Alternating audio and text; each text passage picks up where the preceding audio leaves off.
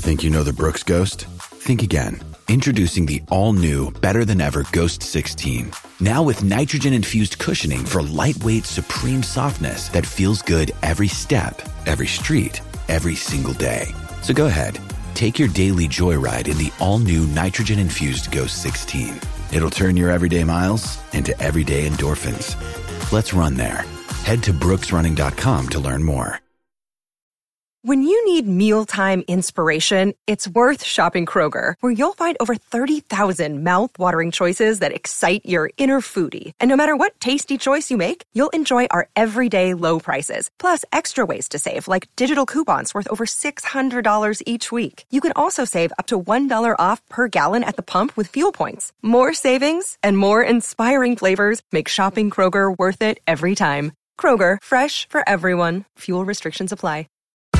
Thank you for listening to this Podcast One Sportsnet production, available on Apple Podcasts and Podcast One.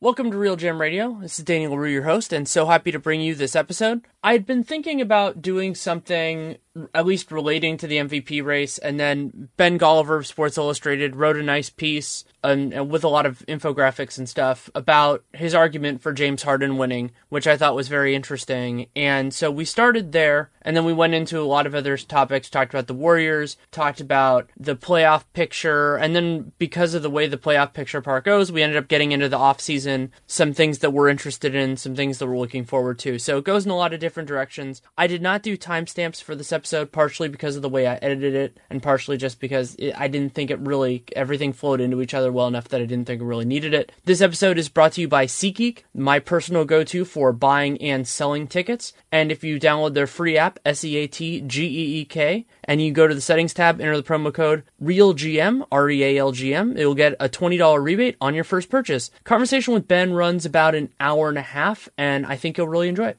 Thank you so much for coming on. Oh, my pleasure, Danny. Always good to chat. How's it going? Good. Taking a little bit of a breath after everything that's been going on. But you wrote a piece that I felt was a good place to start about the MVP race. It was on kind of Harden's special season. And we'll go into the specifics of that as well, but really just starting with a basic question of where do you see the race right now personally? Like, how do you see it? And also, is that the same as your expectation for how the voting might go? Well, look, Danny, my underlying motive in writing the Harden for MVP post this week was trying to get Westbrook to put together a 57-point triple-double, and it worked perfectly just 2 games later. So I feel some level of responsibility there for poking the bear.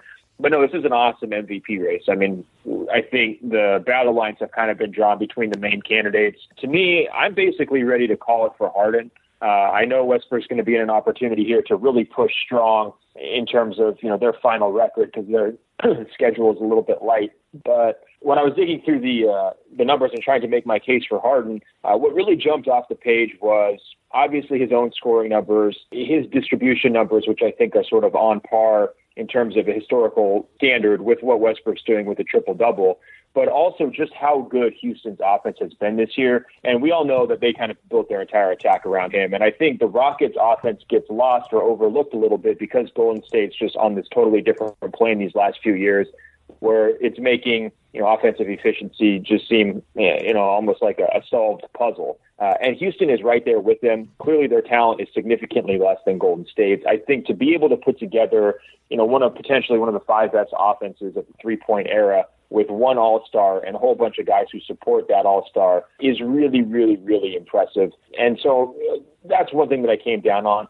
Another one to me that's big to consider is style points. And the way Westbrook is doing some of these things late in games, the clutch play, it's spectacular. And he is really good at accomplishing difficult tasks. But it's similar to the argument I made for Curry over Harden 2 years ago, when I think Harden was doing some of those same things, kind of dragging a team along by himself. It's not always how hard it looks or, how hard you're working. It's kind of how smart you're working. And I think, the Warriors a couple years ago, Curry's first MVP season, I just thought he was on a different plane in terms of where he was taking his team. And he was really just making it look easy and maybe not getting enough credit for how easy he made it look. And it's kind of the same thing with Harden. I mean, these guys consistently, put up 120, 130, 140 points. He's factoring into all of it And so there's going to be a lot of situations where it's not to the degree of the Warriors where Curry's often sitting entire fourth quarters, but maybe he's not having that same showcase where he needs to grind out an overtime win over a team like the Orlando Magic. So those are some of the things that kind of swayed me towards Harden over Westbrook. But, I'm curious to hear your thoughts too. It's a real challenge, and something that I've been very open about in this process is that, while there is a little bit of a groupthink with some of us that are kind of running the same circles, I mean, obviously Nate and I are an obvious line with that, but also, you could draw Kevin Pelton and a few others into that group, but I understand that I am an outlier. And a big part of it is that you're making, for Westbrook, you're making a couple of really unconventional cases. One is a team that is clearly not great. I mean, they're doing very well, but they're not great. I mean, they're not a title contender. They're not any of that stuff. And I mean, it's funny. I got Memphis Grizzlies fans got super mad at me when I said I wanted Vince Carter on a title contender, and they're like, "Oh no, we're a title contender." It's like, no, watch the rest of the league. You'll see that there's another little group there, and it's very, very weird in NBA history to have a guy who you think is a deserving MVP who is not on that sort of team. But for me, this is an anomaly year. And I think that there's a great case for Harden. I'm not knocking that, but there are a couple reasons why to me, it's Harden and Westbrook and then kind of everyone else. LeBron would be in that mix, but I mean, right now he's a little bit behind them, even with his heavy minutes per game. He's still a little bit behind them.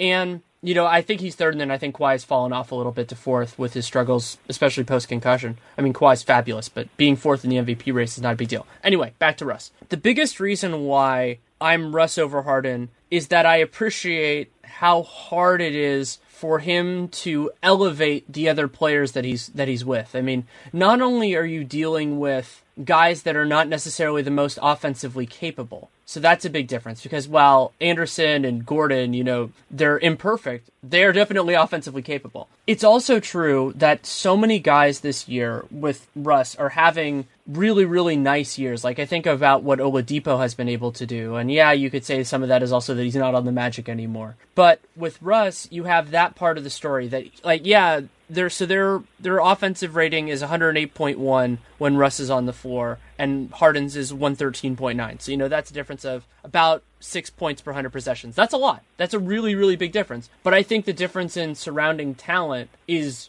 greater than that, personally. And it's a hard call. It's an arbitrary thing. You're going into a lot of different elements. The second part is something that you got into where you could make a legitimate argument that Oklahoma City should not play as much in the clutch as they do. But the difference is legitimately awe-inspiring. So Harden is number 2 in clutch usage. So that's basically the percentage of possessions that, the ball, that the final resolution he is involved in that. Westbrook is number 1. And the difference in efficiency, while Harden is a substantially more efficient player overall, is actually kind of neutralized. I haven't looked at turnovers, but in terms of true shooting, they're close. And the Thunder have this appalling plus 24.7 net rating in clutch games, and the Rockets are plus 2.7. And there's a lot of noise in that. It's a small sample size. A lot of the Thunder clutch games are against teams that they probably shouldn't have gotten there. The Magic game that was yesterday is a great example of that. But plus 24.7, that's completely ridiculous. And when you look at their talent, you go, this doesn't make sense for this team to be good in the clutch other than maybe defensively. So Russ doesn't get credit for the defensive part of that very much, but the offensive part of it is really all him. Well, a couple counters. I mean, first of all, their clutch record, Oklahoma City's 23-14, Houston's 20-15. There's not a big difference there. And I think when you look at their record versus good teams, they're not even close to competing with like team like Golden State. I mean, Houston did get at least one win off Golden State this season, but if you look at like Westbrook's record versus the top 5 teams in the league or the teams with other MVP candidates, I want to say he's 3-9 this year against those teams. So it's hard for me to say that amazing, gutting out amazing wins against mediocre teams and still having a similar winning percentage to a team that's significantly better than you in the standings is going to be my main source of my argument if I'm making this MVP decision. I think another thing to keep in mind is that some of our viewing of their respective casts has already been colored by hindsight. If we go back to the start of the season, the odds makers basically gave both those teams the same over-under. Houston and Oklahoma City. I think Houston was a half game better than Oklahoma City. So the impartial Las Vegas odds makers, for whatever that's worth, viewed their respective chances at success very similarly. Now, obviously, Houston has become the biggest overachiever this season. I mean, they've blown expectations away by the most. I think Washington is second, and actually Oklahoma City is, I'm pretty sure, top five, and will probably move up a little bit, like I said, because of their weak schedule. But, we're taking guys like Ryan Anderson and Eric Gordon for granted as, amazing contributors. That's not where they were last summer when those guys got their contracts. I mean, we were all questioning those deals. Is it going to be worth it? Is it going to work? Are they going to be able to win enough with this offensive-only approach? And Houston came out of the gate so strong that those questions got put to bed very early, and we just assumed that all these guys were now significantly better than Westbrook's supporting cast. Again, I look to how much is Harden pulling that success from those players. I mean, some of those guys, their careers were dead on arrival. You look back at where the Pelicans were last year with those players. I mean, they were not super useful. And you can go down some of these bigs that he's setting up in pick and roll situations as finishers. I mean, he's making their lives really easy. He's making them productive offensive players by his mastery in the pick and roll scenarios. So to me, he's getting a lot out of his teammates. And, I question how much Russ is. I mean, I know the assist numbers are there. I know his own, demonstrated offensive impact is there for sure. But I also think that the degree that he's, using the ball, I mean, this record-setting usage rate necessarily holds his teammates back, and it's just not the best way to play basketball. And I think that's been proven time and again. In my post, I also kind of looked at where various MVPs who have won it, where their usage rate kind of falls and how efficient they are as individual scorers. And Westbrook's obviously in a category all by himself because of the usage rate, but also his efficiency, it's kind of in the ballpark of like super late career Michael Jordan or Allen Iverson, whereas Harden's much more in line with these modern MVP winners, whether it's Durant in Oklahoma City in 2014, whether it's Curry for his first MVP year. So to me, again, it kind of goes back to Westbrook is doing more than everybody. But is that necessarily the best thing for his team? And is there a smarter way? And I think that, you can make a really strong case that Harden and the Rockets are stumbling into this smaller way in much the same way that the Warriors have these last couple of years.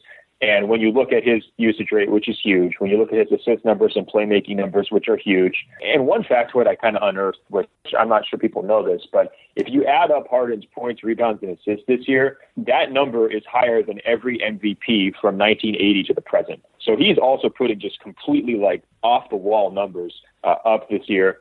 And obviously Westbrook's a little bit higher with the triple doubles, but Harden is still in this completely banana statistics class. So I don't know. I'm still coming back to, I don't want to be the guy who says, his team is better, he definitely deserves to win. But I think when you've got a historic offense, a significantly better team, bananas individual stats, and you're the number one overachiever, in terms of your team's success, I think that's a very compelling all-around case.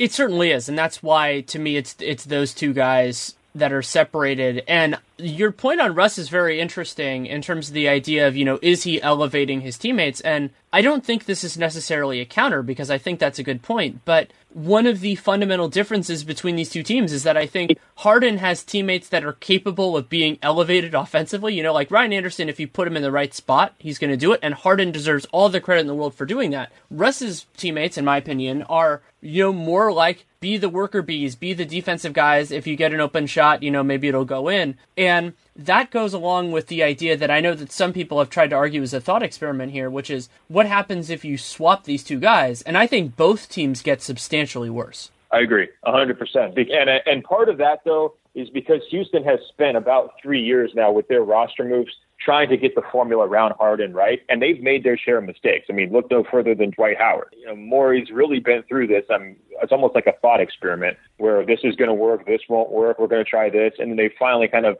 put together this ideal scenario. And by the way, that process involved finding the perfect coach, too, for what makes Harden great and somebody who Harden is willing to respect and kind of play up for. And so the Thunder just aren't there with their roster, and I think that's part of it. And I hate to hold that against Westbrook, but this is not necessarily the ideal team to build around him. I think, he can have a more successful team if they had different pieces around him. And that may very well be coming here in, another year or two. I mean, clearly they were blindsided by the Kevin Durant thing. And, a Westbrook-centric team is going to look a lot different than a Durant/Westbrook-centric team. So, from that standpoint, I think that Westbrook's case might be held back to some degree by his teammates, but I completely agree with your point that if you switch them, both teams would be worse. But I do think that Harden's with the Thunder would be slightly better than Westbrook with the Rockets relatively. But again, this is theory. This isn't practice. And I think it's very important to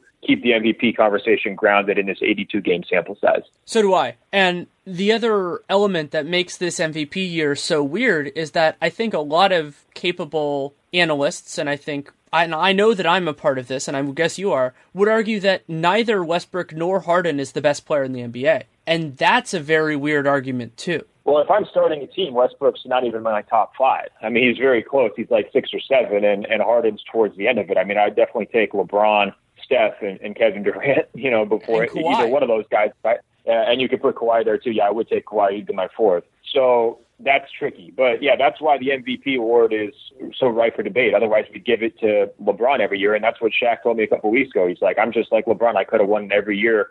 And you go back and you look at the number of years where he finished in the top 5 or even the top 3, he had crazy numbers, and he only won it once. I mean, it is, very strange, and it shows how much the stories kind of play into it. One thing that you can kind of make an argument against Harden and Westbrook is that, their playoff ceiling looks to be pretty hard. Especially after they got humbled again by Golden State. And I think Harden right now is 3-17 against the Warriors since Kerr's been the coach.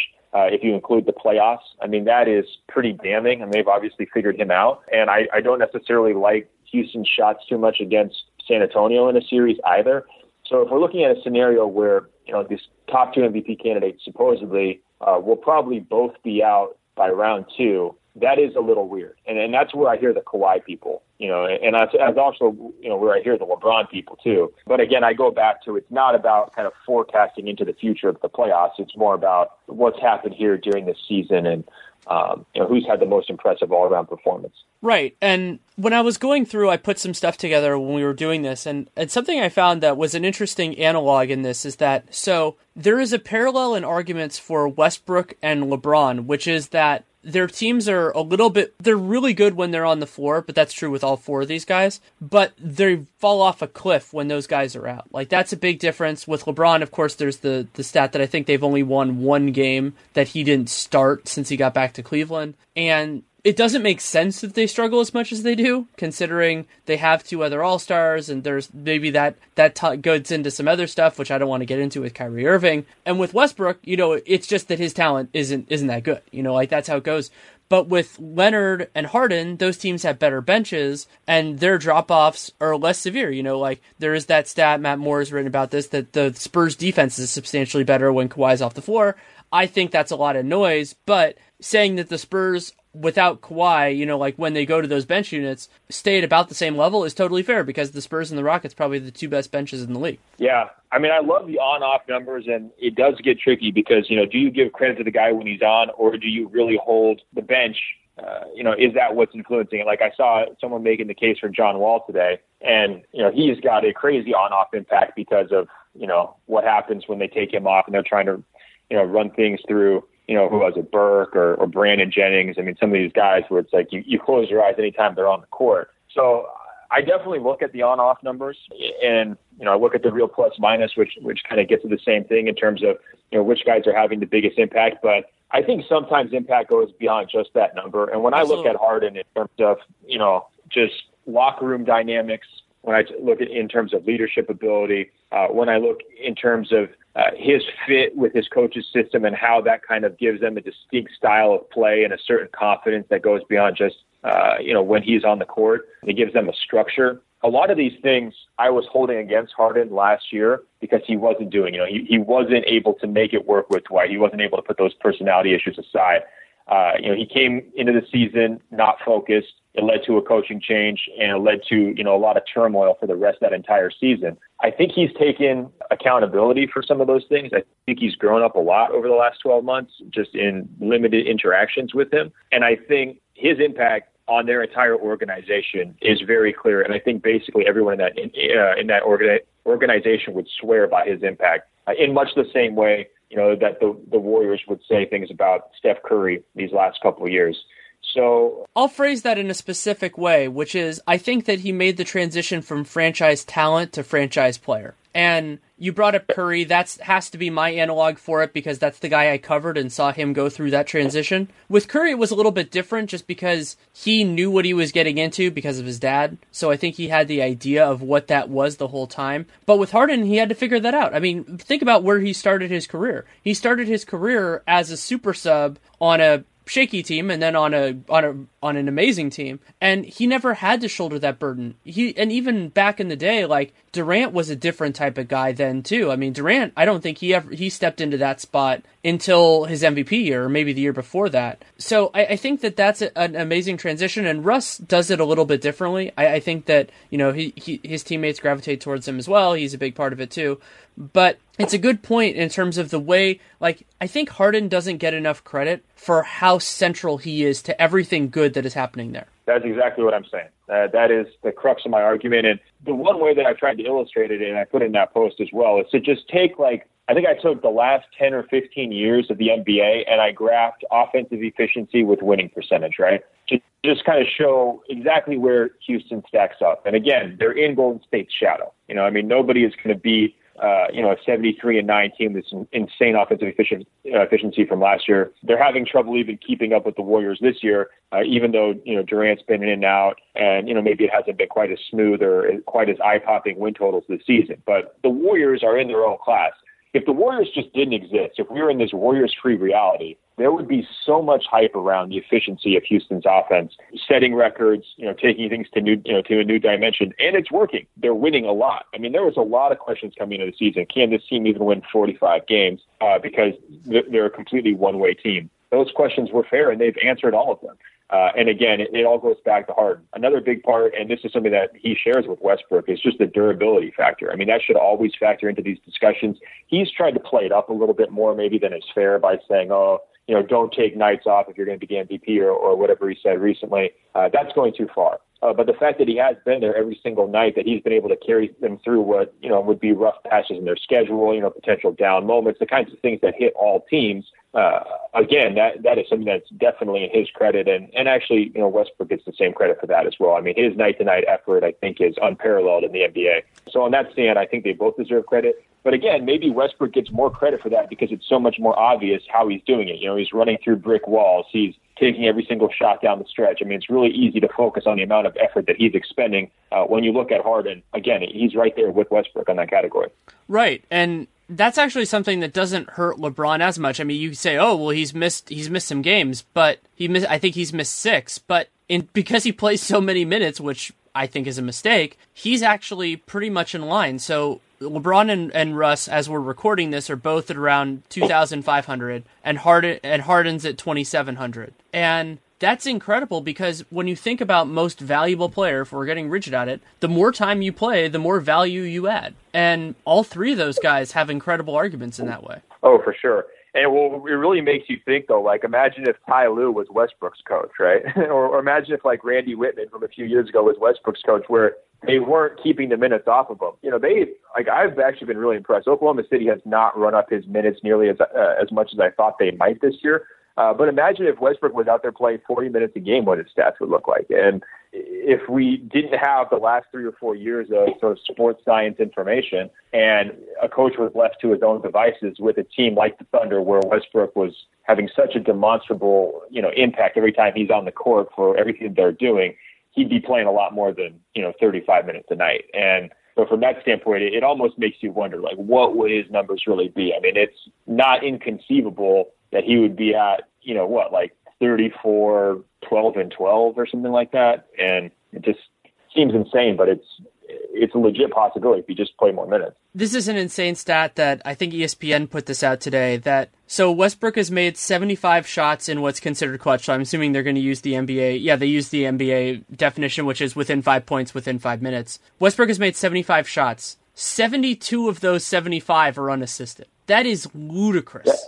Yeah, I mean, that's why they're going to go out in the first round, though, you know, or most likely. And so I don't give him credit for that. I mean, it's cool. It's fun to watch, but I don't consider that to be value. And I go back, I mean, Mike, it's a perfect counterexample, but like if you look at Kevin Durant's play in the clutch this season. He has not shot well at all. If you look at the baskets that he's scored, a vast majority are assisted, and that's not a coincidence. And he's had issues. You know, he's definitely made a lot of game winners over the course of his career, but the number one reason why those guys have not won a title is that it's too much pound, it's too much isolation, too much one-on-one late in games.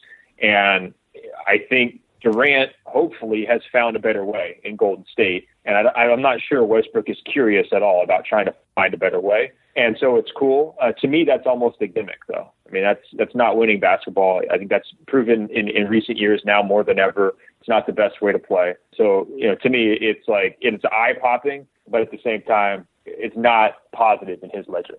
It's such a weird year. Another thing that's there is that we've had this, you know, I've had a long conversation now, probably, 20, 30 minutes, and we've barely talked about defense. And I think that's strangely appropriate in a year where offenses are just going through the roof. That, you know, Kawhi is great on that end, and I would say he's less valuable offensively, so you can argue about that trade-off. But LeBron is clearly the best defender of the guys that I consider the top three, but he hasn't provided that much defensive value this year just because of the way this Cavs season has gone. Yeah, this is a very weird year in terms of offense. I mean, all the numbers are up, and so I will admit I kind of factored in defense or the idea of the two-way player a little bit less this year than I normally might. But you know, to me, it's hard to make a defense-first case for anybody besides Kawhi. You know, definitely when you're looking at Cleveland's like overall defensive numbers. So I don't know. I always struggle to kind of determine how much that should factor it in. You know, it's a good tiebreaker for me if guys are having similar offensive seasons. If one's obviously a better defensive player or a more complete player, you know, I will look at that. But especially with the season, like you're saying, with the offense, with the record-setting numbers, to me, that's what's driven the entire philosophy of the game, really. It's space, three-pointers, one-on-one guys, you know, taking advantage of, you know, more room to work. It's kind of a smarter sport than it was 5 years ago, especially from an offensive strategy perspective. So that's really what I tried to focus on when I was, you know, making my MVP picks. Something that is also strange about this year is that there is a team having a historic season, you know, not historic like they're by their own standards, but the Golden State Warriors, because of everything that happened, they're the best team in the league. They're the title favorites, and they don't have a legitimate MVP candidate in terms of this top four. Yeah, I was prepared to make Durant, you know, a strong case for him. If he had stayed healthy and had the same numbers all the way through, I would have been pushing pretty hard to have him in this conversation and potentially even making the sort of counterintuitive case for him as the MVP, because I do factor in like historic success, you know, pretty heavily. Like if they're leading Houston in offensive efficiency and they have a better record and Durant's even more efficient because of the situation he's been put in, it's really hard for me to say, okay, well, that's not better value. Those kinds of things are really hard to ignore. His injury took him out of it. I think it was just a little bit too late for Steph to get back into the conversation. So it's kind of an anomaly. It's one of those that people might look back on in 10 years, especially if the Warriors win the title. And I think the Warriors have a chance potentially to really make pretty quick work of the playoffs if Durant's back healthy. You know, if they do one of these things where they go, like, let's say, you know, 16-2 or 16-3 through the playoffs, people are going to be like, well, how the heck did they not have a single MVP candidate, or why did they have anybody in the top five for votes? But, you know, it to me, it's just bad luck. It's a fluke play. Durant gets his knee landed on, and it kind of threw that whole narrative to the side. But I don't know about you. I would have had Durant over both Kawhi and LeBron if he had stayed healthy throughout the rest of the season. It would have been close. I think that it is a testament to just how stacked the Warriors are that you can make a legitimate argument that, you know, Durant was certainly important in a lot of games. He provided, the way I put it at the time, was the offensive foundation for the Warriors because he was efficient that way.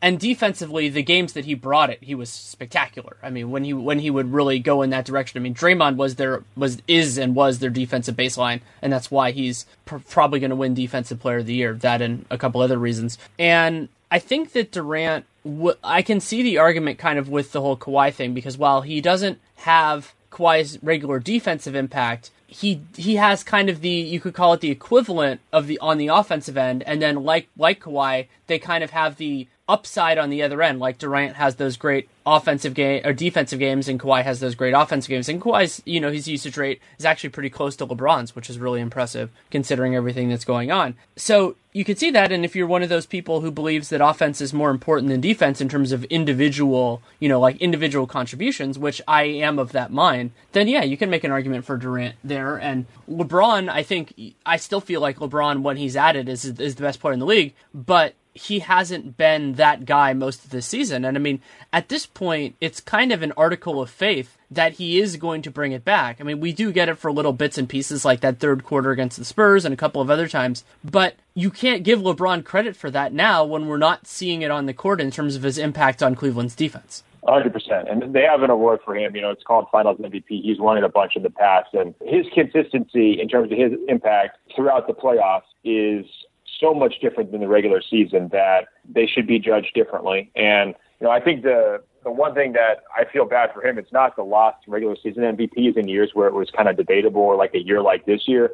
I'd still get more upset that he didn't win the Finals MVP in 2015, despite the losing effort. That's the one that kind of grinds my gears. But no, I'm completely with you. Like, it should be all about the 82 games. It shouldn't be about, what is LeBron going to do well in the playoffs that other guys can't do. It shouldn't be about, Westbrook's going to fall out in the first round because one man approach is going to hit a hard wall as soon as they get to the playoffs once he's an underdog. And it shouldn't be about Harden and D'Antoni, all these questions about can they be successful in the postseason. That should not influence this debate. Two different points I want to make before we kind of move off this discussion. One is I have advocated for years, I think publicly for about 5, privately for 10, that the NBA should give out most valuable and most outstanding. This year, those would actually both be very difficult awards. I would probably give Westbrook most valuable, and then give Harden most outstanding. I think that's the way that I would split it. And then the second point, and maybe I'm going to ask Tim Bontemps to do this. I would love to see. I don't think they should give this as a formal award because there's too much noise in the sample. But see somebody give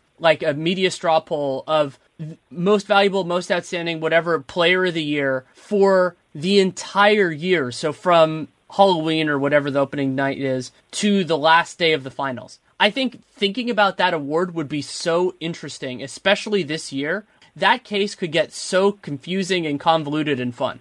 I'm with you. I just think the bad side of that would be the recency bias that you get, Yeah, and that's why I don't think it should be a formal award like that goes on Hall of Fame criteria or anything like that. It'd just be like an informal, that's why I was saying somebody like do it as a straw poll or something like that. Oh, so that we're getting updates along the way? Yeah, maybe. I like that.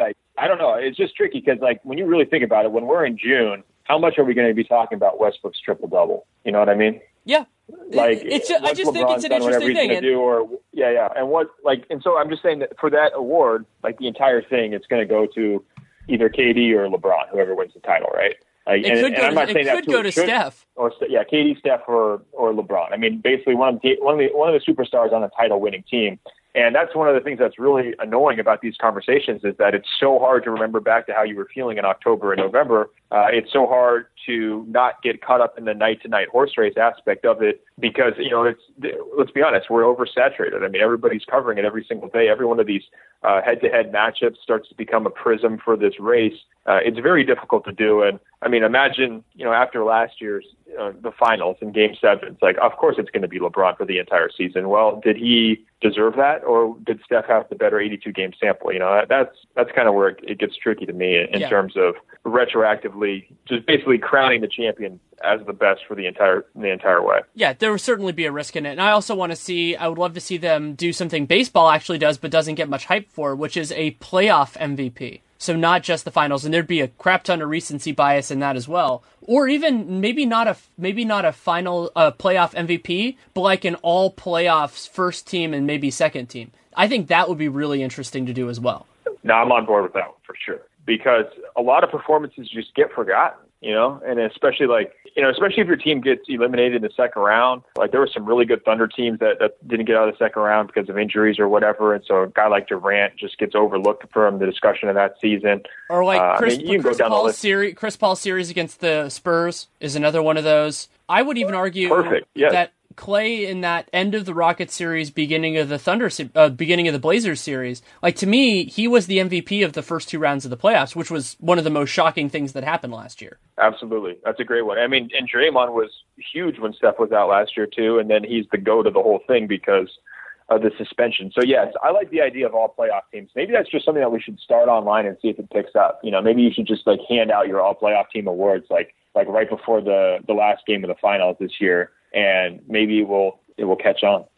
Before Ben and I move on from the MVP conversation, I want to take a quick moment to tell you about SeatGeek. SeatGeek has been a sponsor for us for a while, but I've also been a user of SeatGeek for a lot longer than that. It is my personal place that I go to buy and sell tickets. I use it to sell tickets quite a bit. And the reason why is because it accomplishes a couple of really big things in the same site, which is something that you always want for making purchases, either big or small. And one is that they're an aggregator. So you don't have to go to multiple ticket sites. You don't have to try a lot of that kind of stuff. You can just look in one place and you don't have to worry about missing out. And also, because they give everything a deal score, you can feel confident that you're getting the right ticket for the right price. And also, that they're filtering through it really well. I've gone to a lot of venues that I've used SeatGeek for, and I really have been impressed with their deal score and with their ratings and everything like that. So basically, what it does, if you think about those two things together, is that it really does save you time, because you only have to go to one place, you can look at the top stuff, and while they can't say, hey, buy these tickets in, the 10th row, or buy these in the upper deck, because it depends on what your own personal preferences are, it gives you a good universe of the right things to look for, so you don't have to spend all that time agonizing and all that time looking. So you can check out SeatGeek. Their app is free. You can download it, and it's SeatGeek. And then under the settings tab, there's an enter a promo code option. If you enter the promo code REALGM, REALGM, like this show and the site that I write for, then they will give you $20 as a rebate on your first purchase. So you enter the promo code, and then whenever you buy whatever it is, if it's a ticket to a sporting event, it's a ticket to a concert, theater, and they'll just give you $20. So you get to use a great app that I've been using for a while. You get to support the show, and you get $20 free. It's awesome. So again, the promo code is REALGM, REALGM. Okay, so you talked a little bit about kind of the Warriors thing, and before we get into, because you dug into some interesting stats with it, before the season, and I felt like an idiot for this for a vast majority of this season, I didn't say it was like a promise or a guarantee, but I was open about the idea that the Warriors could lose 5 or fewer games in the playoffs. And I still think that might be a heavy lift, but I'm starting to think it's more possible than I did before.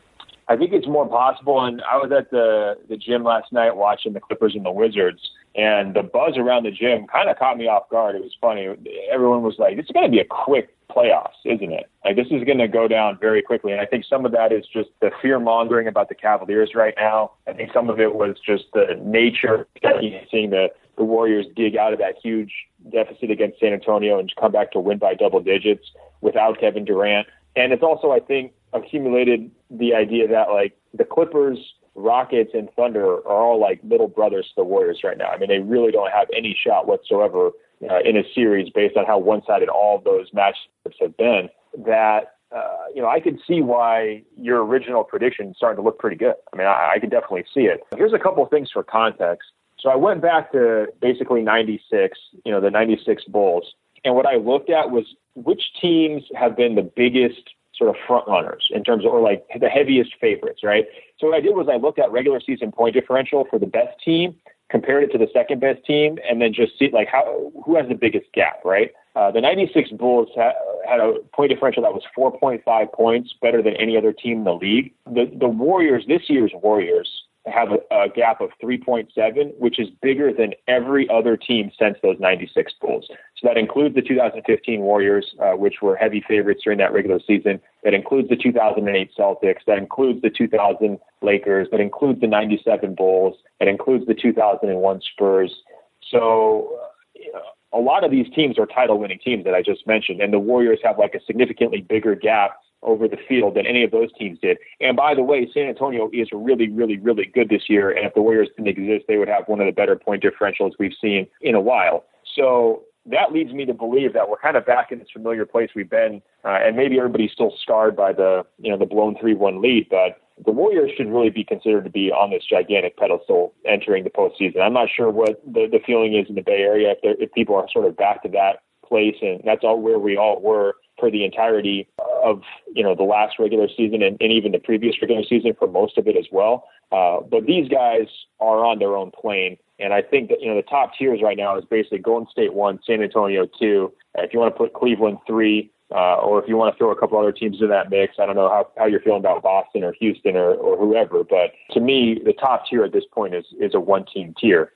Yeah, I think that it is as well. And I would say that just because of their ceiling, that Cleveland is actually the biggest threat to the Warriors of anybody else, because San Antonio is a wonderful team, but they have specific structural deficiencies. And so the takeaway that I've had, and I think that you talked about the feeling in the Bay Area, I haven't talked to too many people today, but I'm guessing the last 2 days have shifted it dramatically, because the Warriors did have a nice win against the Rockets in Houston after the overtime loss, but that wasn't one of those galvanizing definitive games. They were better for a large portion of the game on that was Tuesday, and then Wednesday, they sucked in the first quarter. Spurs played great, and then they annihilated San Antonio for 3 quarters. So the final score, was an 11 or 12 point win, but I think it was like 90-63 in the last 3 quarters, and that's just appalling. And San Antonio has some of those deficiencies, and so the place that I've gotten to with this is actually very similar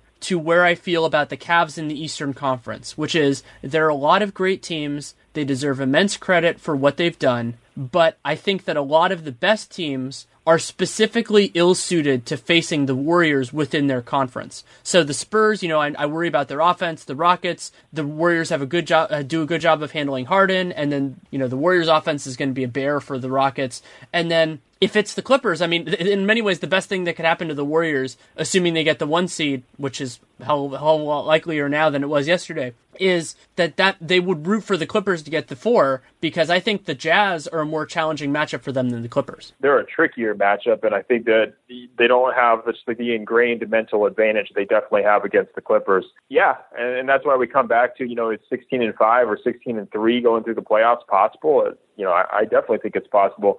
A couple other factoids on the Warriors. They've got the best point differential right now since the 97 Bulls, so better than last year's 73-win team, which is crazy to think about. The highest offensive rating since the 92 Bulls. It's one of the top 5 offenses of all time. The most assists since the Showtime Lakers, and they were gunning for that assist record. Looks like they're going to fall just a little bit short, but still they've been just ridiculous in terms of their ball movement and commitment to their system. And then they have the highest effective field goal percentage of the three-point era, and right now that's tied with last year's Warriors as well. So the question becomes, who is going to stop this machine? And all of these teams, like you've mentioned, either have defensive problems, matchup issues, or in some cases they started to play more like the Warriors, where it's spreading out, really heavy reliance on the three-pointers and just kind of succumbing to life in a shootout. And I think that what we saw, especially in that Houston game, it's just not going to work. You can't outshoot, you can't shoot out these guys and expect to win. And I think, one reason why Cleveland's defensive issues kind of loom large, to me, they can still blow anybody off the court in the Eastern Conference. But if they don't have the ability to have the type of defensive impact they had, especially late in that final series, and especially when they were at home in that final series, I'm not sure, why we should expect anything besides, a pretty one-sided series in favor of Golden State. I think these guys have proven they can do it on such a high level, even without Durant, especially lately, that, if I'm a Cleveland fan, I'm getting real nervous about that matchup.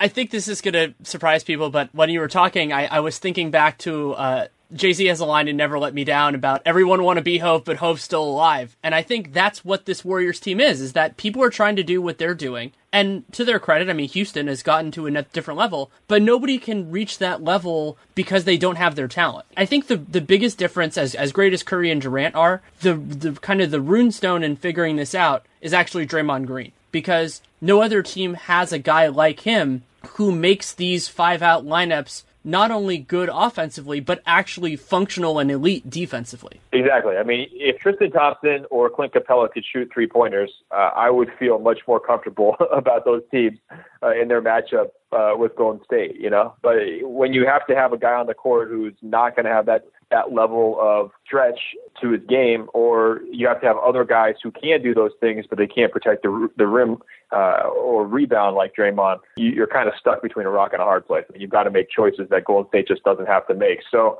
Doc Rivers was actually talking about the Clippers last night. He was saying that their whole mantra right now is he's basically coaching them. He's not even like talking about the opposition. It's all about what can they do. And they've kind of struggled for consistency. And when they've looked good, they've looked pretty good, especially like they did against Washington. The offense looked really good last night. But the Warriors are the ultimate example of that. They're the team that can beat themselves. I mean, we saw it in last year's finals. We know that injuries could potentially, take them away from who they're capable of becoming. But I think if we're talking just pure basketball, everybody's healthy, they're on the court. The only team that can really stop them is themselves. I was going to go in a different direction, and we'll do that after this, but two other points in terms of the Warriors having this really strong regular season. One is they've missed Kevin Durant for the last 15 games, and of course one of those games is also just sitting everyone against the Spurs. But also, there is a massive difference for most of this season between the day-to-day intensity that the Warriors were playing with this year as opposed to last year. Last year, I think partially because of the way that their title year was slighted in many ways, but also just because of their incredible continuity, they came out, not only the win streak, but just the way they were playing, and they were just killing people, and they wanted to win every game. That's really what 73-9 came out of. And then this year, they had this big takeaway, and nobody's really, I think, said it publicly. Maybe Klay Thompson did. Actually, when I was working on the book, found some quotes which I was not mean enough to include in the book when they won their 73rd game about how this doesn't mean anything if we don't win the title. And then, that ends up happening. And I think one of the things that they took away from that was, why were we going so nuts after every single thing in the regular season? And so they took that mentality in, and they had some lax games. They had some moments. There was this great quote that Kerr had, which I used on a podcast episode, have it in a piece as well, about how, basically like when we're not trying our best, we need to at least like not beat ourselves. And so it's kind of a different level of awareness of like, oh yeah, then like we need to be at our best all the time. So you have all that as just kind of this underlying factor with this team that I think has largely gone by the wayside the last week or so, when they've actually been, especially making statement games against the Spurs and the Rockets. But you think about that in the context of this historic year, that they weren't trying for this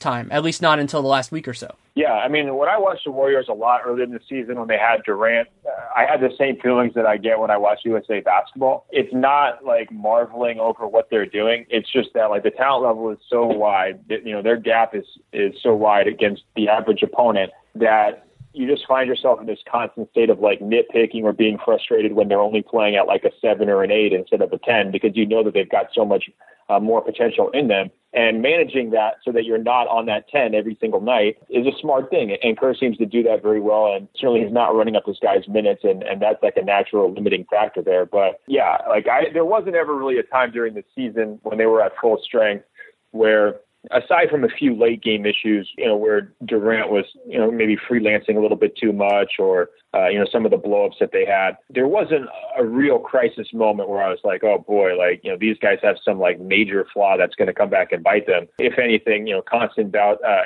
occasional bouts of complacency, and then just the frustration of knowing that like anytime these guys aren't playing as well as they can, it's very noticeable. And I think, we're going to see in the playoffs, can they ramp that back up? I mean, if they really want to make this statement playoffs, if they're really trying to turn this into a situation where they're making this almost like a revenge mission for last year, or they're getting their redemption, they have the horses to do it, and they have the horses to bury teams. And we'll be able to tell pretty quick if that's their approach. Something that people who are interested in where this is going to go should watch is if Draymond can hold off getting technicals and flagrants in the first 2 rounds of the playoffs, because that would indicate to me that they're playing the long game. And so I wrote this piece when he got suspended for Game 5 of the finals about how a lot of people are going to focus on the Steven Adams play, but really what was the linchpin of that whole thing and what burned Draymond was a completely stupid flagrant foul he got in the Rockets series, where he basically tackled Michael Beasley when a game was already over. And it was to try to save a play. It was the proper call to give him that.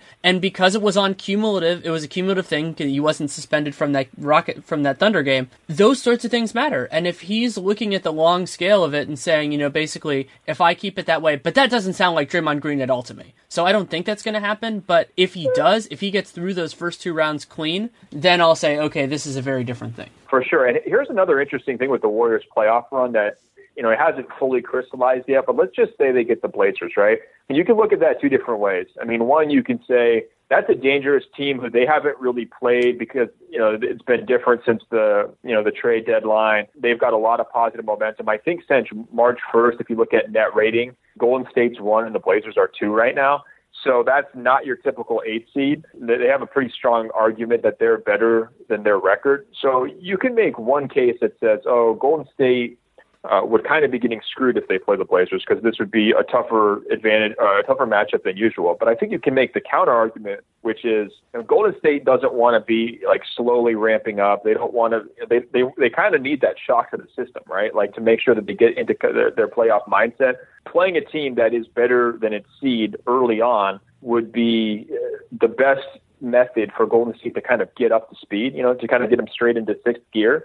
And, Portland's got a pretty good offense, kind of get Golden State, push them a little bit in some shootouts. They've got a good home court advantage. So, I mean, all this talk about who's going to try to duck who in the playoff races and whatever, you could make a case that the Blazers would be the best thing to kind of happen for Golden State from a psychological standpoint or a preparation standpoint. Well, yeah, like 2 weeks ago, I did a podcast for Locked On Warriors where I posited the idea that in many ways it was more dangerous to face the team that got the 8th and the 7 because the team that got the 8 was winning their way there, and the team that got the 7 is going to be losing their way there. Because what happened is you had this huge boost at the beginning of the season for 7 teams. They were playing really, really well. They had all that happen. And then inevitably, and then there were teams that sucked. And that's what created the gulf that made it so that, 7 teams had a 99% chance of making the playoffs like a month ago. Like that was a very different thing than most years.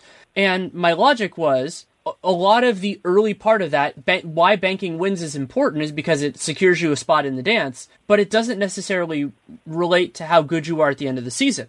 And so the logic then at that time was, the team that wins, probably it was going to be the Nuggets and the Blazers. But I'm like, if somebody else jumps past them, that means they were killing it. They were killing it even more. Is that team was going to be on a better run? It's kind of like that team that surges into the NFL playoffs and then wins. It's a lot different in a single elimination than in a 7-game series. But that sort of same logic. But there's a fundamental difference with the Blazers, and I think they're a great team, but in terms of being a favorable matchup for the Warriors is that they don't do as much of the grabbing and pulling of Stephen Curry as the Grizzlies do. And I feel like it's a less physically demanding series in terms of not necessarily risk of injury, but just bumps and bruises that can really accumulate over playoffs, over facing Memphis or maybe even Oklahoma City. So it might be harder fought, but it's going to be like when two technical boxers fight as opposed to when 2 guys who just throw haymakers the whole time. And so even if it's a longer, if it's a 12-round fight as opposed to being like a 10-round, they're still going to come out of it with less damage taken. That's a great point. They also don't have anybody who can really punish Durant. Their power forwards. If Golden State wants to go small, they don't really have someone who's going to make going to really hurt him physically, and they don't have a great defensive matchup for him on the other end in terms of he can get any shot he wants against the Blazers, basically at will. So it is kind of a good tune-up that way. But I also think Portland, they're not going to just roll over. Oh, hell no. Like a team like Denver, I could see finger pointing. I could see getting blown off the court in game 1 and just that being the entire series. And so I think from that standpoint, again, maybe your points about Memphis are excellent. They do have a mental advantage over Oklahoma City. If somehow they caught Oklahoma City in the first round, which it doesn't look like it's going to happen, I could see them welcoming that matchup as well. But, I think Portland, it's a known opponent. In terms of style of play, and they have positional matchups basically across the board. I think it'd be a good way for Curry to get through clean, like you're saying, and also get Durant back up to speed as well, but still get pushed a little bit. So I don't know. I'm kind of looking forward to that series. I hope we're not jinxing it here. I hope it doesn't fall apart after we have this podcast. Yeah, it's entirely possible that it could. But so you also have the really fun intellectual dynamic of what happens with Yusuf Nurkic. So Nurkic is fueling the awesome high pick and roll that the Blazers are doing, which causes problems for everybody, and they deserve immense amounts of credit for that. He's a good screener. He's active with that. He's a big dude, and so you have that element of it. And, he's a beast on the offensive glass. So those are both things that the Warriors can sometimes have trouble with. And so my question in this series is going to be, if it happens, how quickly is Steve Kerr going to go to his more silver bullet type thing? So that's Draymond at center and playing Clay And you might even want to put Iguodala, depending on how you bounce all of those guys around with Nurkic. So you negate a lot of the benefits of their high pick and roll if you have Draymond on one side and like Clay on the other. Because, yeah, Clay's going to get smoked if he gets Nurkic if he can get that quick seal. But Lillard's not going to get the space for a shot. This isn't like when he absolutely demolished the Miami Heat because, Hassan Whiteside stays back on everything. It will be a fundamentally different approach, but Kerr has been reluctant to use a lot of that kind of stuff because it puts a lot more wear and tear on his guys, and doing so in the first round is a little bit dangerous because you're going through the entire playoffs with the expectation that you're going to have to win 16 games. So when they make those shifts is going to be important, but at the same time, the Warriors have a very good idea at this point of how to defend Portland. It's part of the reason why they've been so good against Oklahoma City this year is that once the Warriors have a playoff series against the team, generally they figure out what makes them tick. I think Ron Adams is a big, big part of this. They figure out what makes them tick, and even if that team has structural changes, you see the lessons in the regular season, and there's no greater example of this than the way they defend James Harden. Yeah, they've got him pretty much figured out. Yeah, I mean, Nurkic it's fascinating because like his potential issues in terms of like covering ground, like you're mentioning, but also turnover issues and foul issues. I mean, all of those are things that you can kind of get by with a lot of times against a lot of teams, but the Warriors are uniquely equipped to exploit, right? You want to know what I would do with the Warriors rotation against them? What's that? Start David West and play him like 5 minutes, then pull him and bring in, and then go to Draymond at center for a few minutes while Nurkic is still on the floor, then bring in whoever, Pachulia, JaVale, whoever you want, to be the center for that part, and then, probably give David West some second quarter minutes, because what that does is it takes Portland out of their defense instantly. Like, West is feeling his mid-range jumper right now, and West is burly enough that Portland's not going to do a lot of their bully ball stuff in the same way. I think that could really work. I also completely don't think Kerr's going to do it. Yeah, I don't know. We'll see. I mean, the last series was interesting because it did seem like when they played last year that there was almost like different sections of it, and of course, Steph kind of changed everything. But people forget before Steph came back, like that was a competitive series. Portland didn't roll over. No. But I don't know. I mean, if you had to make a pick right now, what would you pick for that series in the first round? Warriors in 5 or 6, because Durant's a big question mark in that, and the Portland is really good. Like, I would have them as like a serious threat to anybody else, but I think the Warriors are special. Like, if the Spurs get the 1 seed, I could imagine that series going 6 or 7. But that's my point, is like that is a crazy place to be when the 8 seed is potentially going to be under 500 and the 1 seed, as I was mentioning earlier, is kind of like the most dominant team relative to the rest of the league since the 96 Bulls. So the fact that we're not penciling in a sweep right off the bat is a huge credit to Portland. I think you're right. I mean, it could go 6. I'd probably settle on 5, but yeah, I mean, it could be a really, really fun. It could be what everybody thought the Pelicans-Warriors series was supposed to be a few years ago, which was fun but not that great. This one could actually be a higher entertainment value. So something you said earlier that I thought was interesting about the idea of whether this could be a quick playoffs. I disagree with that, but not necessarily in the West. I disagree with it in the East. I think the East is just going to be a series of long runs going into each other, and I still expect Cleveland to come out of it, but I think we're going to see at least one, or close to it, 7-game series in each round for somebody. Yeah, I could see that. The comment that I was making was in complete reference to the Warriors being able to smoke everybody. That's possible. In terms of the East, it's so hard to break down. I've never been this frustrated where like basically every single matchup is completely up in the air, and it's going to be up in the air for a while here. Like every time we try to construct a path for like here's who Cleveland's going to play or who's like their potential like worst case scenario or best case scenario, it just completely flips in like 2 days. So that is a sign that there could be some upset potential. I think the Bucks have a chance to push a team deep in the first round for sure. I think, if it comes down to like Celtics versus Wizards, Raptors versus Celtics, whichever, that series kind of breaks in the second round, I think it's going to be a complete bloodbath. And then I guess my real question is, who can push Cleveland, who can really do it. And I'm still kind of coming up empty on that conversation.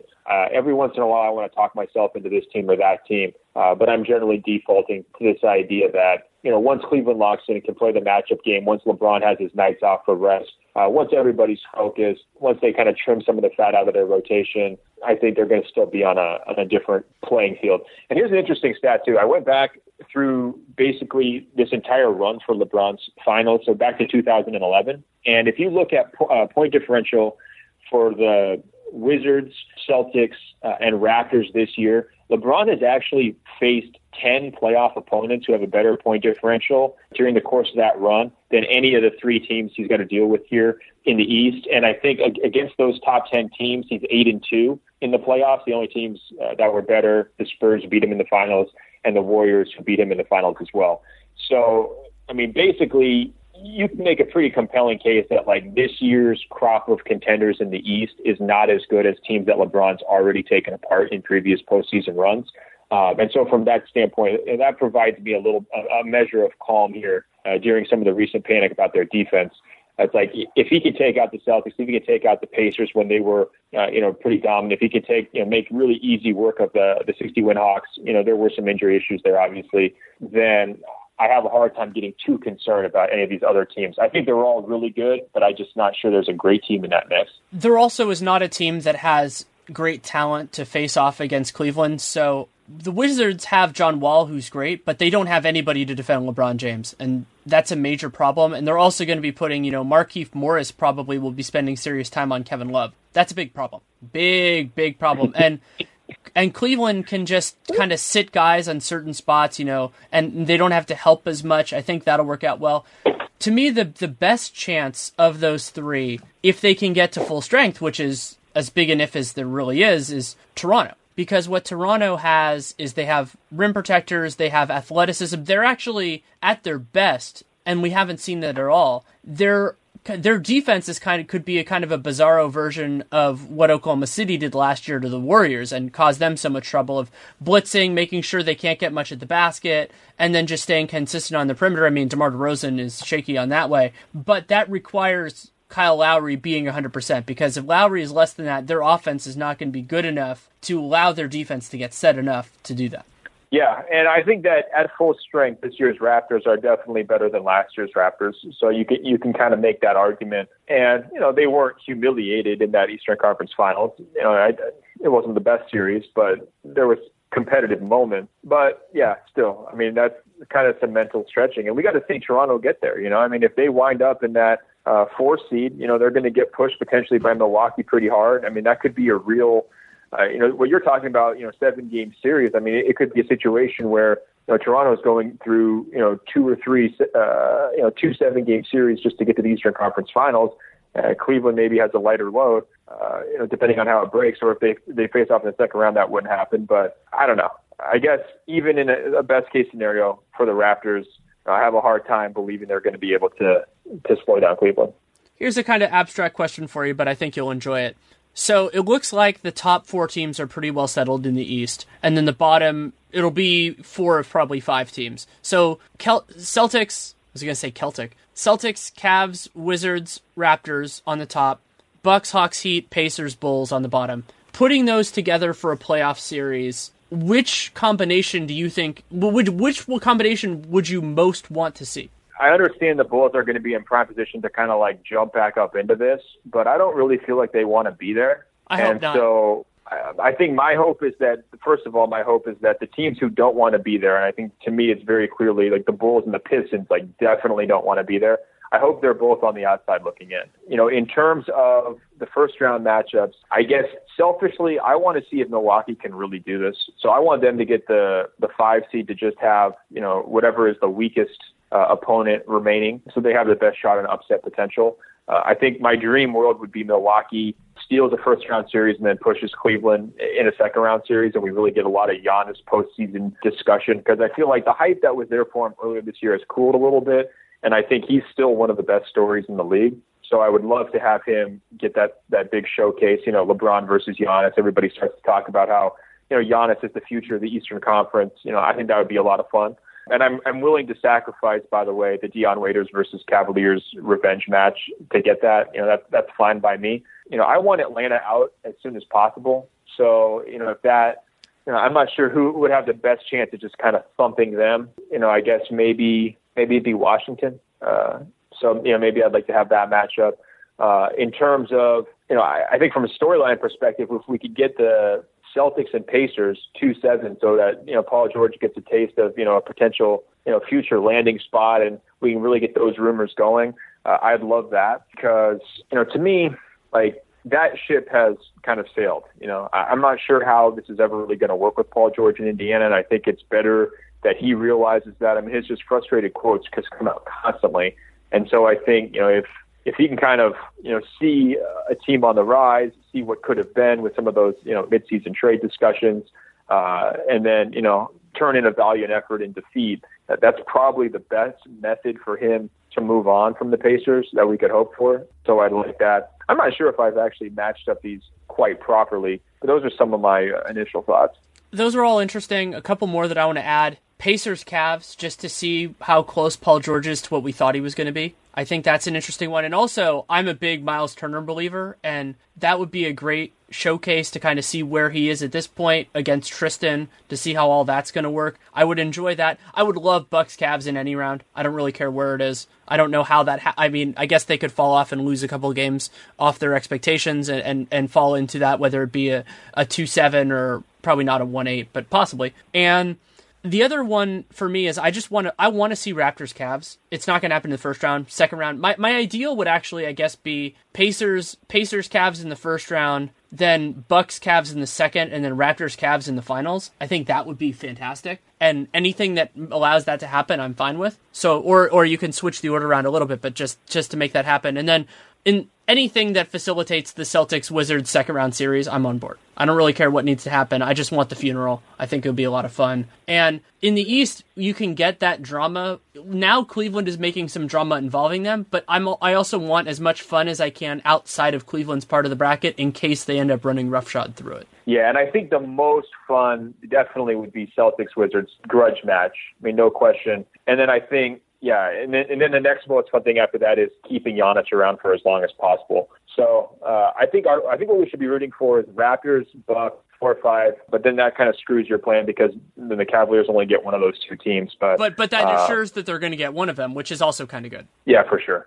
Yeah, I'm worried that the Cavaliers-Pacers situation would wind up getting depressing really quick, like for Paul George. Which is a good thing in some ways. That could push him out. Yeah, I mean, that's to me, we could talk about that a little bit. I mean, I think the Paul George situation is far more compelling to me than what the Hawks have been dealing with Horford and Millsap.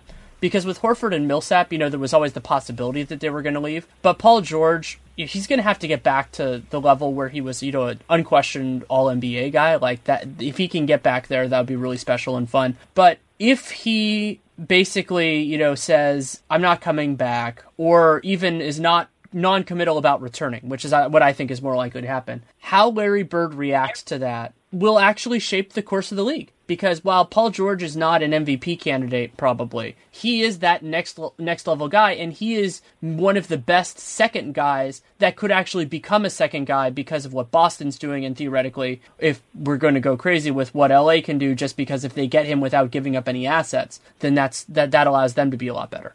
Yeah, I think what's important to keep in mind about the Pacers situation is I don't think Larry Bird will find himself in a position where he's just waiting and hoping that he can re-sign Paul George sometime down the line. And I don't think he's going to wind up in a situation where he's got a fully disgruntled star going through an entire season.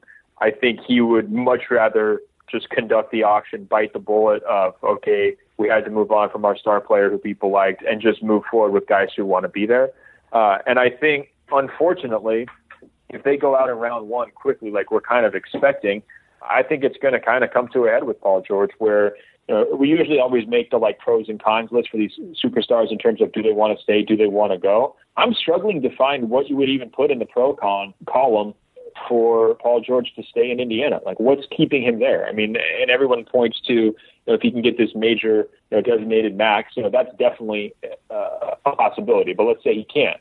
what are his other reasons for wanting to go there? They just had coaching change that hasn't been great. The core players don't really seem to accentuate him that well. They're incredibly inconsistent and frustrating night to night in terms of what they're doing. Is he really growing and improving as a player like we expected? I'm not sure. Is it a marquee market? Not really. He just finally got his own shoe deal. I mean, that took quite a while. And their ability to add and players who can help him compete for a title is basically non-existent. I just don't see that happening here this summer or on a short timeline. And they've also tried. Like, they've made a lot of trades and a lot of moves to try to flip things up around him to make forward progress, and they just haven't done it. So that's a lot of cons. Those are a lot of things working against the Pacers. And, loyalty factor is necessarily going to be there for sure. A lot of times guys, feel an obligation to stay. But if I'm him, I don't know. Like, this has started to really swing against the Pacers, I think, over the last 6 months or so. The other way that it could really swing against the Pacers? If Kevin Durant wins the title. Because he's I don't know if you've noticed this, but I notice it just game to game. It looks like Durant is just really happy this year. Like, he's enjoying himself. He's having a good time. And so maybe he'll be to Paul George, be like, see, look, yeah, people are going to be pissed at you, but it's, that little bit of scorn, and you get all the other benefits. You get all the other benefits of being on a good team, being on a title contender. And, it's an obviously different circumstance, but fascinating. Yeah, I mean, this goes back, too. Like, Shaq just got a statue here at Staples Center, right? And, he jumped ship, and, I'm sure they still love him in Orlando. But when he was talking about the best moments of his career, his biggest successes, it was the three-peat, with the Lakers and, being on that stage and having teammates that could help him do it. It wasn't necessarily the fun but kind of rocky early years with Orlando where they're still trying to kind of figure things out. And, I just kind of go back to, like, if you're really trying to make the case for Paul George should stay in Indiana, like, what are you basing that on? And I just kind of keep coming up empty on that. And, I look at, like, how are things working with him and Teague? Are they going to pay Teague? All these other guards, are they really committed if they're just going to save the money, with their recent moves, kind of cutting a guy right before the playoffs? I mean, I don't know. It's just kind of hard. If I'm Paul George, I'm asking myself every day, is this really the best opportunity for me to compete for a title this season and in the next 5 years? And I'm kind of coming back with the same answer over and over, which is no. I'm largely of the same mind, and the Nate McMillan hire is a good point to bring up because it was so tone deaf with a lot of what they were looking to do. And, they fired Frank Vogel and didn't really hire him with something that was an inspired choice that would give confidence. And you brought up Jeff Teague. Nate and I actually riffed on this a little bit on Dunked On, and because we did this like random player thing, and I went in a direction he asked me about Jeff Teague, where I would want to make a decision on Paul George before I made a decision on Jeff Teague, because if they're going to trade Paul George, they should not re-sign Jeff Teague. Yeah, I think that all major decisions this summer for them will be made after they decide whether or not to keep Paul George. And I'm pretty firmly of the mind that, like, if they're getting the brush off treatment, kind of like frustration, or like if his exit interview, he comes out and he sounds pretty upset after the way the season goes down, and he's not really making a lot of overtures, even publicly, to, like, building something long-term in Indiana, I think Larry Bird will not hesitate. I think he's going to pull the trigger. Where do you want to see him next? I'm selfish. I want everybody to team up for the Lakers so that I have a reason to go to their games. So, take him out of it. I mean, I thought the Celtics scenario made a ton of sense, both for him and Butler. And then hearing the possibility they could have gotten both those guys is, kind of mind-blowing. Wait, what? I haven't heard this. There was, like, the Cavs GM said that there was a moment where he thought the Celtics were potentially going to be able to add both Paul George and Jimmy Butler at the trade deadline. You didn't hear that? Oh my God! Was that on the podcast he did with Zach Lowe? Yeah, exactly. I didn't hear it. Oh my! I've been busy. Yeah, no. So, like, I mean, that would have been insane, and I would be really worried if I was the Cavaliers had that happen. But I think just in general, like, any star should be looking at Boston if he wants to compete for titles for the next 5 years. I mean, the way that they're set up, even though they have questions like, what do you do with Isaiah? How long can Horford, be an impact guy? I mean, they're just really in a nice spot, and they've got great alignment with their front office, their coaching staff. their key players. I mean, they have all the kinds of things you want from sort of like an A-list organization. So I'd start my list with the Celtics. And then, for guys who are more concerned about off-court stuff or being sort of like the Russell Westbrook version of a high-profile team, I think the Lakers are still kind of sitting there as a potential backup if people are looking for that. But I don't know. Who else do you see as possible landing spots for him? I would love to see what he would do in Miami. Yeah, that's another one I thought about too, for sure. He would fit in really well with kind of what Spo wants to do. I think that as a chemistry piece on the basketball court, I can't say off the court, that he would mesh well with Dragic and with Hassan Whiteside. I think the three of those guys together would be really good. And while Miami does a great job of kind of pulling these depth wings and, getting Rodney McGruder, immense credit for them for finding him and doing that, Tyler Johnson, Josh Richardson, it's very hard to get a guy who can be kind of a little bit bigger than that,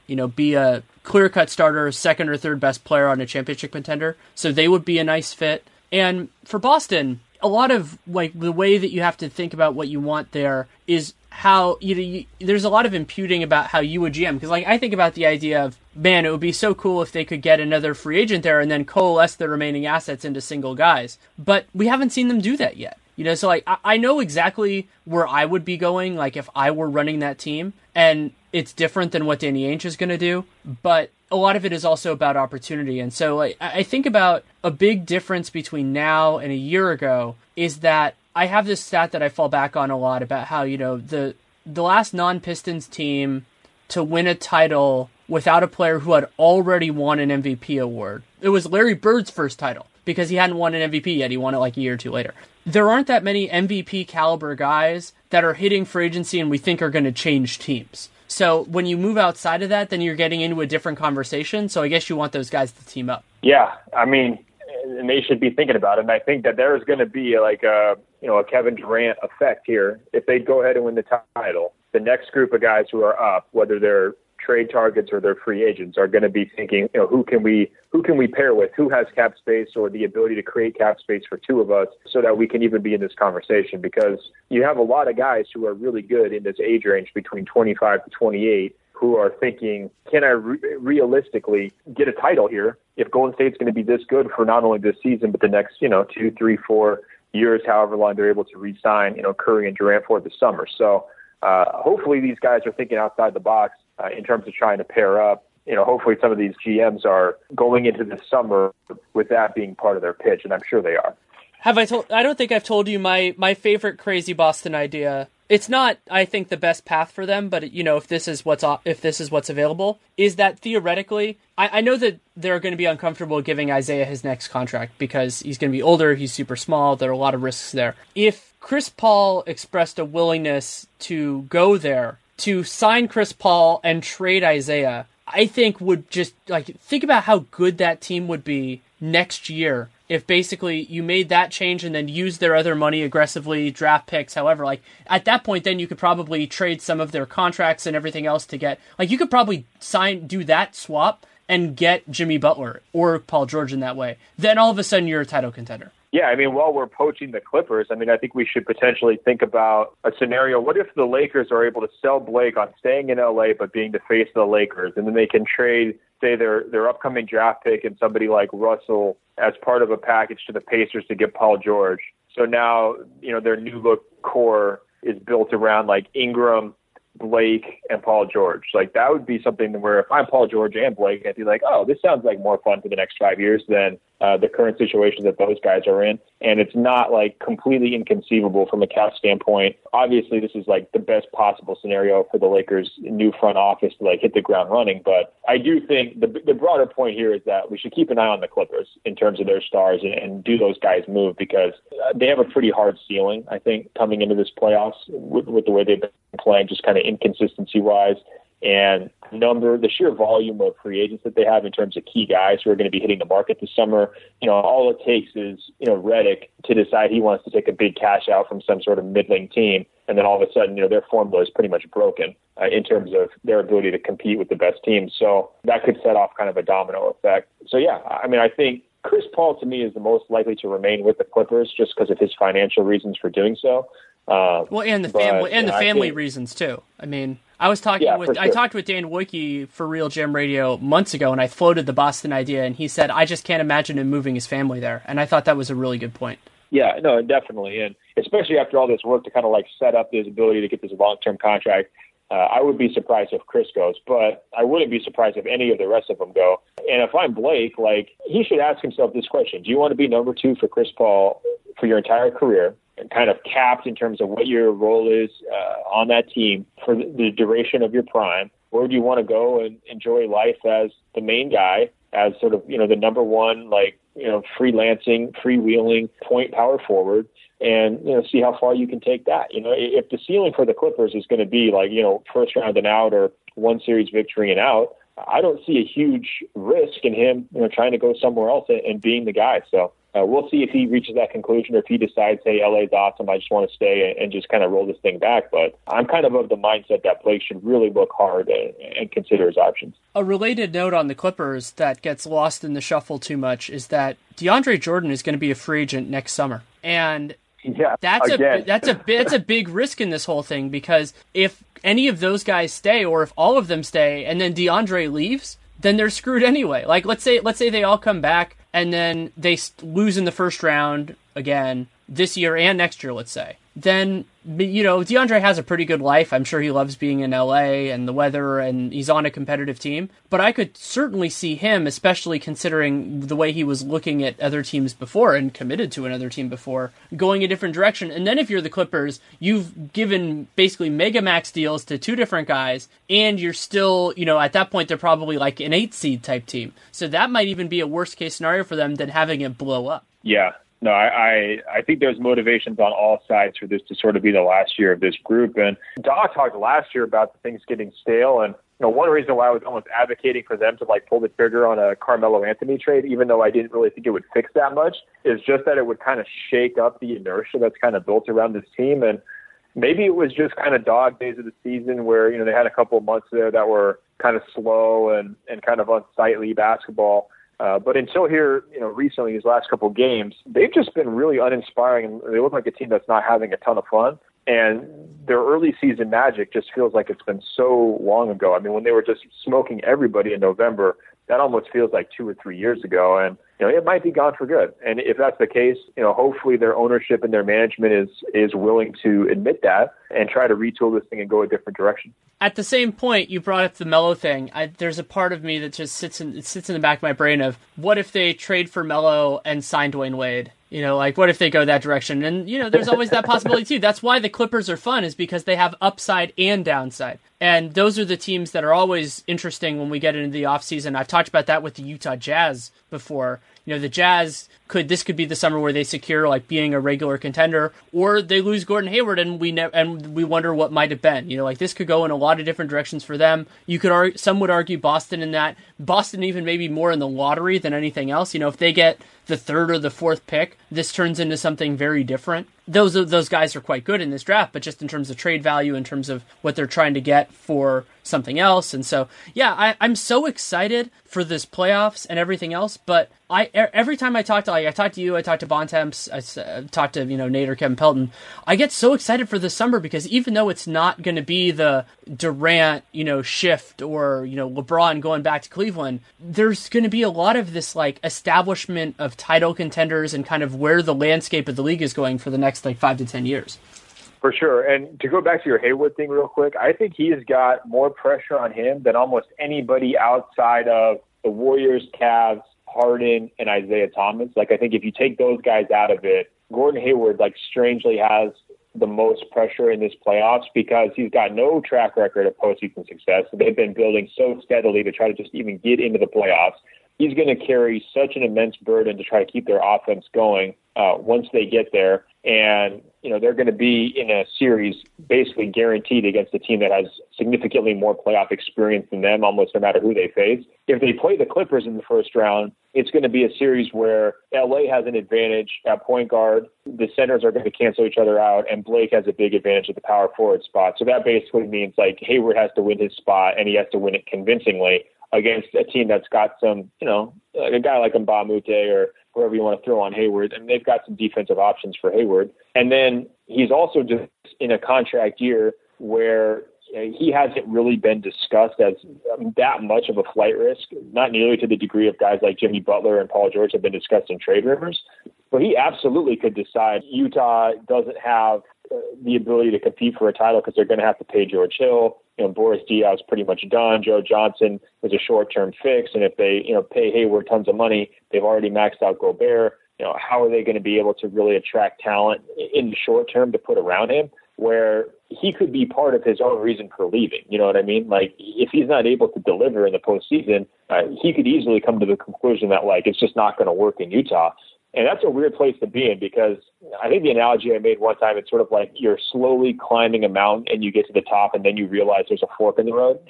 That's sort of where the Jazz have been, where everything's been real good and kind of promising and slowly but surely getting better until this huge inflection point where it could all be taken apart if he leaves. And then they're going to be, stuck in a completely different spot for their long-term future. So, and to kind of add on top of all of that, he's been a little bit banged up recently in terms of his knee issue. So, I don't know, man. That is one of the most intriguing summer plots to watch in the first round. And if they go out to the Clippers in 5 games, which is definitely possible, given how well LA has sort of dominated that head-to-head matchup in recent years, what do you do if you're him?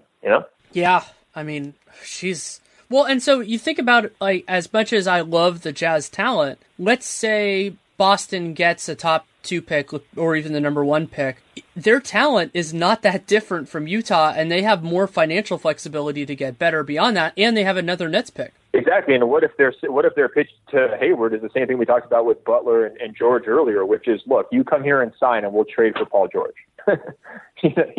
God, if those two guys, after being compared for all these years in Kevin's chats, if those two guys end up as teammates. Oh, I know, but that's a legitimate possibility. Or even if it's not Paul George, what if it's Jimmy? What if Boston's master plan for Hayward is you come here and sign, we'll trade for Jimmy, and now they have the best roster 1 to 8 in the Eastern Conference, or at least right there with Cleveland next season, right? I mean, that is a very compelling alternate reality, especially compared to one where, say, Utah decides, well, we can't afford to pay everybody, so George Hill leaves. And so now it's back to this question mark at the point guard spot, and, they're still waiting on Cam Favors and Burks and all these other guys to stay healthy. Sounds better to you, And, not to mention, the coaching factor, and Hayward would be a god in Boston. There's no doubt about that. He would be a gigantic fan favorite there. So that is compelling, and imagine if Tom Brady shows up at his free agency meeting, these guys know how to play this game of recruiting. And I think he's certainly a guy who deserves to be watched a little bit more carefully than he has been in terms of names that could move this summer. Yeah. It's going to be a fascinating development. Last time we did a podcast together, I asked you the question of what teams you're enjoying watching the most, and I feel like that's a good way to end this one as well. Just who are you enjoying? I know who you're watching, but who are you enjoying the most? Oh, that is always a tricky question. You can say not the Bulls. Yeah, no, definitely not the Bulls. I mean, there's a lot of teams that I've really just completely grown sick of. I mean, I think like a lot of people, I've enjoyed seeing the fruits of the Nurkic trade on both sides. Like I've enjoyed watching the Nuggets since that trade. I've enjoyed watching the Blazers since that trade. The Pelicans have been really weird to watch after the move, and they're kind of ripe for second guessing. But I still stand by their thinking on that and sort of what they're trying to do going forward. I mean, I don't have a huge problem with it. I've liked watching Towns, in Minnesota down the stretch for sure. It's been awesome. But I'll admit, a lot of the games I'm watching here are involving either the top 5 teams in the league to see how that's going to shake out, or the MVP candidates, because all those guys have sort of been must-see TV. And we've kind of reached a point where, a whole bunch of these teams, either if they've either been mathematically eliminated or they've been effectively eliminated, it's kind of gotten to the point of the season where we're honing in on the cream of the crop. I've been heartily enjoying the Bucks. Just with Middleton getting back, I've been devastated that Middleton and Jabari didn't get to play together, but they're so much fun. I could see them being problems for a lot of other teams. And sometimes at the end of the regular season, I like to focus on teams, because until the last week or so, that I'm not completely sure are going to be in the playoffs, but are still relevant. So I've tuned out largely to the Magic, to the Suns, to those type of teams, because I just feel like this isn't a representative sample, and I don't want to get myself tied in with stuff like that. Like if a guy looks apathetic, their team sucks. So this is a nice opportunity for those teams when on situations where maybe there aren't as many. And since the Bucks often play when the Western Conference isn't going on, I end up watching them a lot. Been really enjoying them. Of course, the Warriors. Well, so hold on one second with the Bucks. Who do you think, or what do you think their chances at winning a series, and who do you think they have the best chance to beat? So it's changed a lot over the last week. So I said the thing about how I was watching them because I didn't think they were going to they were going to be really in the mix.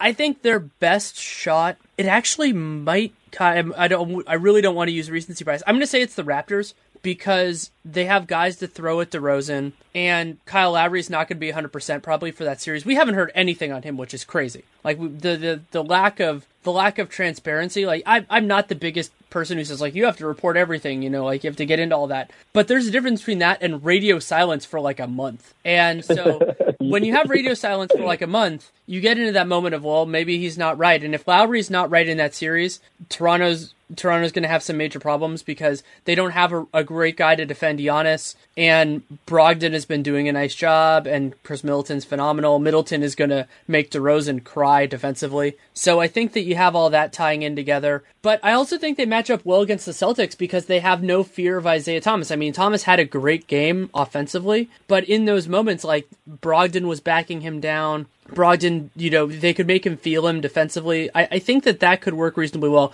I don't think they have a great matchup against the Cavs because the Cavs are just have such a high ceiling. And I have really struggled a lot with what a Bucks-Wizards series would look like. I just don't really know how that would work. I could see both teams, I could see it being like a 5 or 6 game series, but either team winning. Yeah, I just think it would be amazing because, Boston, Washington, and Toronto, all their fan bases are flying pretty high right now. Like they're all talking themselves into like potentially playing spoilers for the conference and beating Cleveland. And I think if Milwaukee were to upset any of those 3 teams in the first round, it would just be the single funniest story. Like it would just, it's like their fan bases would go from so excited to so disappointed. Well, the most crestfallen overnight would probably be the Wizards because the Wizards can't really improve from here. So if they lose that series, then you go, well, crap, what are we doing now?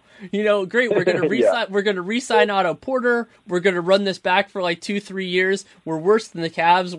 We lost to the Bucks. Like that would bring on the, I think back to Mike Prada. I had him on for the Southeast Division podcast. It was him and I think it was Adi Joseph, and he talked about kind of like the downside of this season. And I was feeling bad for him the whole beginning of the year when they were just bad, and then they got better, and I was super happy about it. And then if that happens, if they lose in the first round to the Bucks, I think that all just comes flooding back. That's what I'm saying. And it's kind of the same thing for Toronto, the risk would be like, well, now who do you pay after just getting eliminated in the first round? Like how many of these guys do you have to let go? And then I think if you're Boston, it would mostly just like spoil the narrative of like, this is the next rising power. And like, it would probably unfairly shake some of their fans to the core, just given, how bright their next 3 years looks.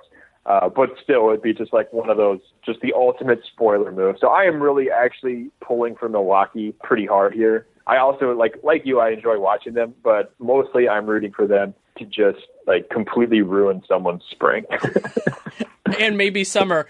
Also, Boston getting pushed or even losing to like Miami would be so devastating. Like you have all these stories about, oh, look, we're the rising power. And I don't think they would lose to Miami, but that would be ridiculous. Yeah, for sure.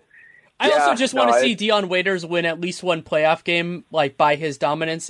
I'm not sure we're going to get that considering the severity of his injury, but there would be few greater highlights in the first round than that. Yeah, it really feels like he's going to get a lot of attention. And almost no matter who they play, it's like he's worked himself into this spot where the internet loves him so much that he's going to be like the like man to watch. It's kind of funny how these things change, just a year ago, like to now, how far he's come, but that's the NBA. It is. Thank you so much for taking the time. Danny, it was another marathon, but we made it. Thanks for having me. I hope all is well, and congrats on your book, by the way. Thank you. Thanks again to Ben Golliver for taking the time to come on. You can read him at Sports Illustrated, si.com/NBA for those of you who like doing it online. And you can follow him on Twitter at Ben Golliver. That's BenGolliver. really do enjoy talking with him and going through everything else around the league. There was a lot that we wanted to get through, and we didn't plan out very much of it other than the MVP conversation, and it went in some fun directions. I really did enjoy that. So, not exactly sure what I want to do next week. I have a couple of different ideas. I'm actually going to spend most of the week up in Portland for the Nike Hoop Summit, which is going to be a lot of fun to see some of the upcoming prospects. Those are usually kids that are going to be in college the next year. Not always, but it really does depend. But that's the general landscape of it, and I'll be checking out some NBA as well, of course, when you do that and talking with some nice folks. So we'll see where all of that goes. I might do podcasts related to that. Probably not. We'll probably do something on Dunked On, though. So you can check that out. For those of you who are Warriors inclined, you can listen to Locked On Warriors, which I do with regularity, the Dunked On Basketball podcast. Nate and I just did the Twitter NBA show Second Screen on Wednesday night for Warriors Spurs, which ended up being a surprisingly engaging game considering the way that it started. And we're probably going to take next week either off or close to it because we're going to be away, but then we'll be back on it after that, after we both get back, and it's going to be a lot of fun to go through that, and we'll probably, I don't know if we'll do some Twitter NBA shows as well where we do the halftime and post-game, or whether we'll do more of the Second Screen. And with all of that and everything else, you can give me feedback, good, bad, or indifferent, DanielLaRueNBA@gmail.com, @DanielLaRue on Twitter. If you take the time to write it, I will take the time to read it. I do not promise that I will be able to respond. That's just the way that this goes. And yeah, it'll be fun. I'm actually going to be able to be doing more writing now. As some of you may have heard, I just announced today or not today, but recently, that I finished the first manuscript for my book. I'm writing a book on the Golden State Warriors history. So basically from 62, when they moved to San Francisco, to present. And then, of course, going through that ties in older stuff as well, because players like Wilt Chamberlain and Al Attles and numerous others played in Philadelphia. So that history is in there as well to a degree, but it is focused on 62, the present. It should be out in October. That's the timeline that Triumph, my publisher, has given right now. It has been a giant undertaking. I am so thankful to Chris Reyna of Real GM and numerous other people for being so accommodating of it. It's been a big project, as you could imagine, with it being a book and all. So that is something that's been in the works, and it's not done yet. The way the first manuscript works is there are a lot of editing processes that need to go through. I've already started my next round of editing, and I will continue doing that for a while, but it is a wonderful step in the process, and I appreciate everybody who's already been supportive of that. When more news comes out, of course I will tell you, but that's enough for now. Still working on what direction I'm going to go next week, but I'm certain that it'll be fun, and also proud to be a part of the CLNS Radio family, which is growing consistently, which is fabulous. And so you can check out the CLNS Radio app as well, and there are a lot of great podcasts that are on there too, so you can check all those out, including some that I've guested on at recent times or in the past. It really does depend. So, but if you want to support the show, there are a series of different great ways that you can do it. You can leave a rating, leave a review in the podcast player of your choosing. That really does help because it just gives other people a reason to check it out, and especially if it's positive, but that's the way that it is. And also subscribing, downloading every episode really does help, especially with a show like Real Jam Radio, where my release date changes around based on when I have the time to edit. This is one of the rare times where I was actually able to record and edit on the same day. Usually that doesn't really work out, but it did today, so I'm really thankful for that. And also, of course, you can check out our sponsors for this episode. That is SeatGeek. So SeatGeek, you can buy and sell tickets there, and if you download their app, SEATGEEK, and enter the promo code REALGM under the settings tab, then you can get a $20 rebate on your first purchase. It's a great way to check out the app. It is something I used before they were a sponsor, and it's something I will use. Well, hopefully they're always a sponsor, but you never know. I really do love it, and I've used it for a long time. So check it out, SeatGeek. Thank you so much for listening. Take care, and make it a great day.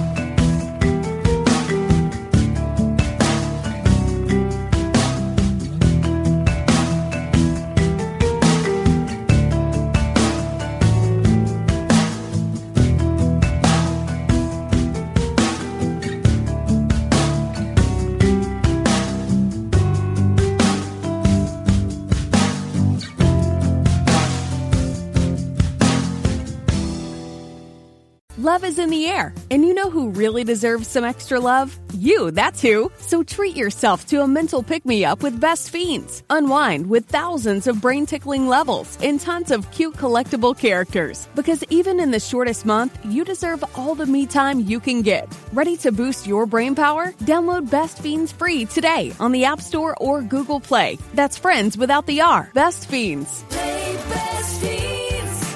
Download free. If you're struggling with alcohol or drugs, Recovery Centers of America can help. The holidays are over, the new year is here, and the time to act is now. Expert private care at Recovery Centers of America will get you on the road to recovery today. So call 1-888-RECOVERY now. At our fully accredited world-class treatment center in Monroeville, Pennsylvania, you will be treated with compassion, dignity, and respect by our dedicated team of professionals. You will also benefit from specialized programs, 24-hour medical care, and the comfort of our outstanding facilities.